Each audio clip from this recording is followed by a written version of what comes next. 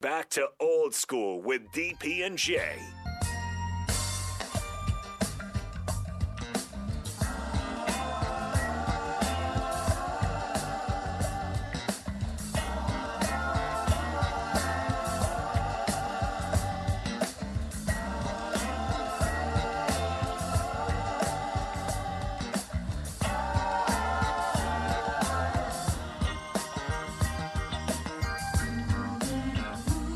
We are back for one short segment for the end of the hour.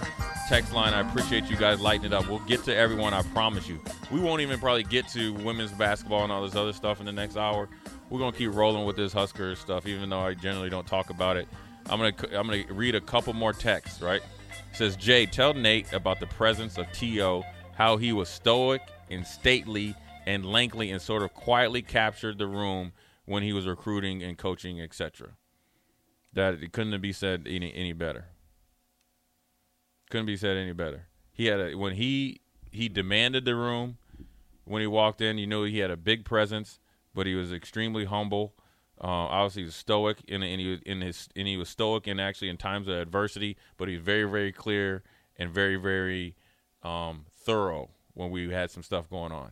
Right, there was no discrepancies. You knew exactly where you stood, but he was also very supportive. So he had a mix of everything. And this is also one thing that people don't give Coach Osborne enough credit for. And I didn't realize this until you experience having some bad head coaches at the professional level, because that affects how you get paid, is he did a really good job of having different personalities in his like offensive staff, right, defensive staff, all mixed together with him leading it.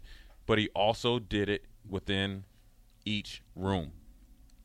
He knew who leaders were. He knew where the potential future alphas were. He knew who the guys were betas and had to kind of come along, and they gained their strength from being around strength in numbers. Or they knew who guys were just straight up, thoroughbreds that are just going to just bull through everything. You get what I'm saying? So his ability to put a team together extended way beyond star rankings, height, weight, size, and speed. That's what you got to get back to. Because when you get here, generally everybody's a good athlete. Now, what can you bring out of them extra to make them the best that they can be? You know what I'm saying? And so Jason's 100% correct. I'm going to get to another one. John in Cortland. Let me see what he says. He says, cover it from when I left work. Urban. He's like, get out of town. Mickey is an active job interview. I like Coach Joseph. As for 6 minutes without Jay, freedom. Change to music 5:55. I don't know what that means, but maybe you don't want to listen to me anymore. Hopefully, John, the last guy, here we go. Stick around, John. Breezy. I think he might have just said he was only going to listen to music for 6 minutes. That's what I'm going to take it. He's like, he just got home and turned off the radio. Not sure you got to my last text. Breezy, I apologize. There's so many. He said, just between you and me, do you think Trev has his guy hired already, whether it's Mickey Urban or Jay Foreman? Yeah, first of all, I can tell you one thing. Jay Foreman ain't on Trev Albert's radar. Not on your not for head coach. Trev, if you listen, hey, look, man, I'll do it for about 20% of what you paying the last coach. You know what I'm saying? I get you some more bang for your buck. No, I'm just playing. I don't know. I don't know. I can't answer that. I mean, who knows? I'm sure the only people that are going to know who he has in mind are, I don't know, whoever the powers that be. I'm sure. I mean, Trev and then whoever the guys that make the decision, they probably meet on it quite frequently and go from there. I don't know if he has a guy, but I know that he's talking to people because he told you that he's going to talk to people. As he should. Exactly. This is what he's getting paid for. So let him do his job. Let his all hand out. Then see. It always says. Let me see. He says, Breezy says it's been 6 weeks. Do you think Trev has it all wrapped up? No, I don't think so. But let's see what here. Let's see. 0389. The next head coach needs to be able to get a solid OC in DC, top 15 recruiting class, and be a good leader. That's it.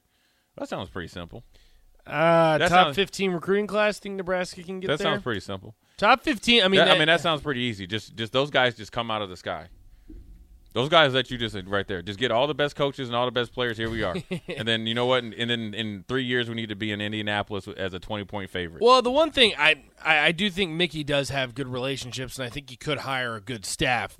Honestly, the most difficult out of that is the top 15 recruiting class. Listen here. That's tough to do. Listen here. That's a good recruiting class. Yeah, you know what makes a good recruiting class? 4 years after these dudes get here. That's where you know if it's a top 15 recruiting class. Yeah, that's true. The recruiting class, when they come in, don't mean tiddly poo.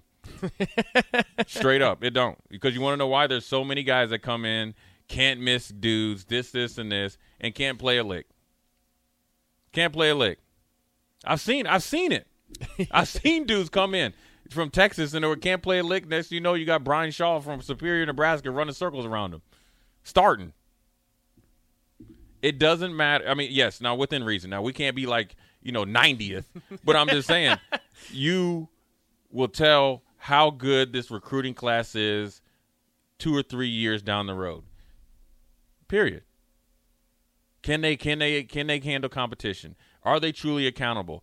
Better yet, are they really a competitor or are they a front runner? Because a lot of times these guys that come to a place like Nebraska are highly rated, they might be front runners. They might think, okay, it's just they need to kind of roll out the red carpet. Well, listen here, there's guys that bite back. Straight up, they bite back. Look at Iowa. I mean, Iowa never has a good recruiting class. But they develop. 8, 9, 10 win football team. They develop players. Yeah, and if you took their players that they come in with, and then with the product of what they leave, they would be maybe a top 20 recruiting class. Oh, for sure. Oh, absolutely. Then that's all that matters. Yeah. Now, granted, you want to start with something. You don't need a bunch of chumps out there, and you can't make chicken salad out of chicken doo-doo, but you want to at least be able to develop these kids. So that was good. That was a quick first hour.